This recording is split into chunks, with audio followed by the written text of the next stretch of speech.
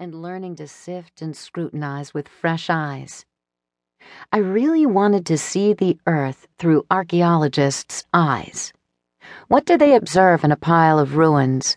How does a shard of pottery or an ancient tooth help them piece together the past? How can they help us recapture and preserve our history? I chased the real thing for this book, up to the summit of Machu Picchu and down to the chilly waters of Newport, Rhode Island. I became a keen collector of archaeologists and a connoisseur of their skills. I sought experts on different eras who specialize in a variety of artifacts. I hunted for archaeologists in places that don't ordinarily attract archaeological attention: the Caribbean and the weedy edge of Fishkill, New York, where archaeologists piece together history, post-Columbus, from plantations and graves.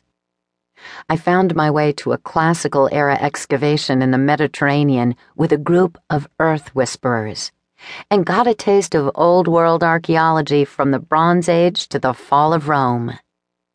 I studied ancient humans and followed an archaeologist whose passion is the Ice Age. I followed archaeologists who work with the military, with homicide cops, and with brewers. I met archaeologists from Peru, Japan, Australia, the UK, Germany, the Netherlands, Israel, and Zimbabwe. I found as many female sources as male ones in this once male-dominated field. I sweated and excavated alongside my guides. They tossed out most of what I found.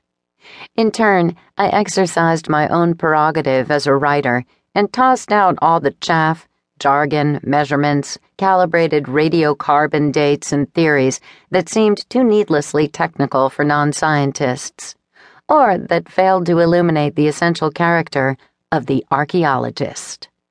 What does it take to spend your life scratching into the surface of this planet? Why does it matter? And, by the way, how much beer is involved? Such is the nature of my quest.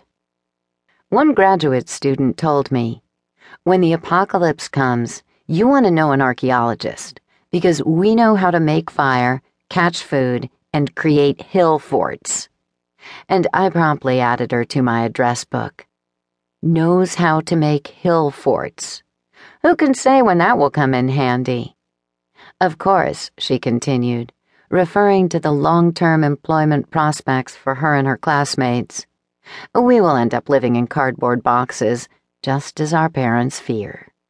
Archaeological fieldwork is messy, usually short-term work for hire, assessing land for imminent development, to certify that this skyscraper or that pipeline or strip mall won't destroy an ancient village or a sacred burial ground. Those who persevere in the profession fight like cats to get these jobs and work like dogs to keep them.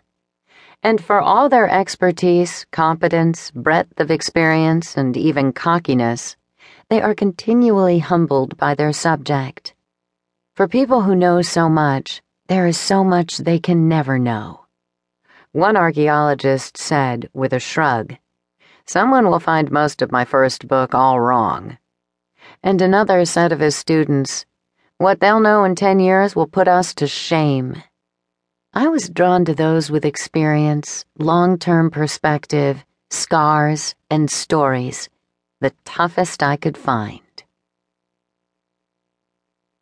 4 years ago, I stood in the National Museum of Ireland Archaeology in Dublin, contemplating vast quantities of ancient gold objects churned up by the bogs of Ireland. Hammered collars, big gold balls, gold diadems and bracelets, and things to stick in your ears, they think. At the time, the Irish economy was tanking. Dublin was running, as far as I could tell, on what spilled out of the pockets of Brits during their bachelor parties. And yet here was all this gold, artifacts floating in display cases like jewelry from Brobdingnag.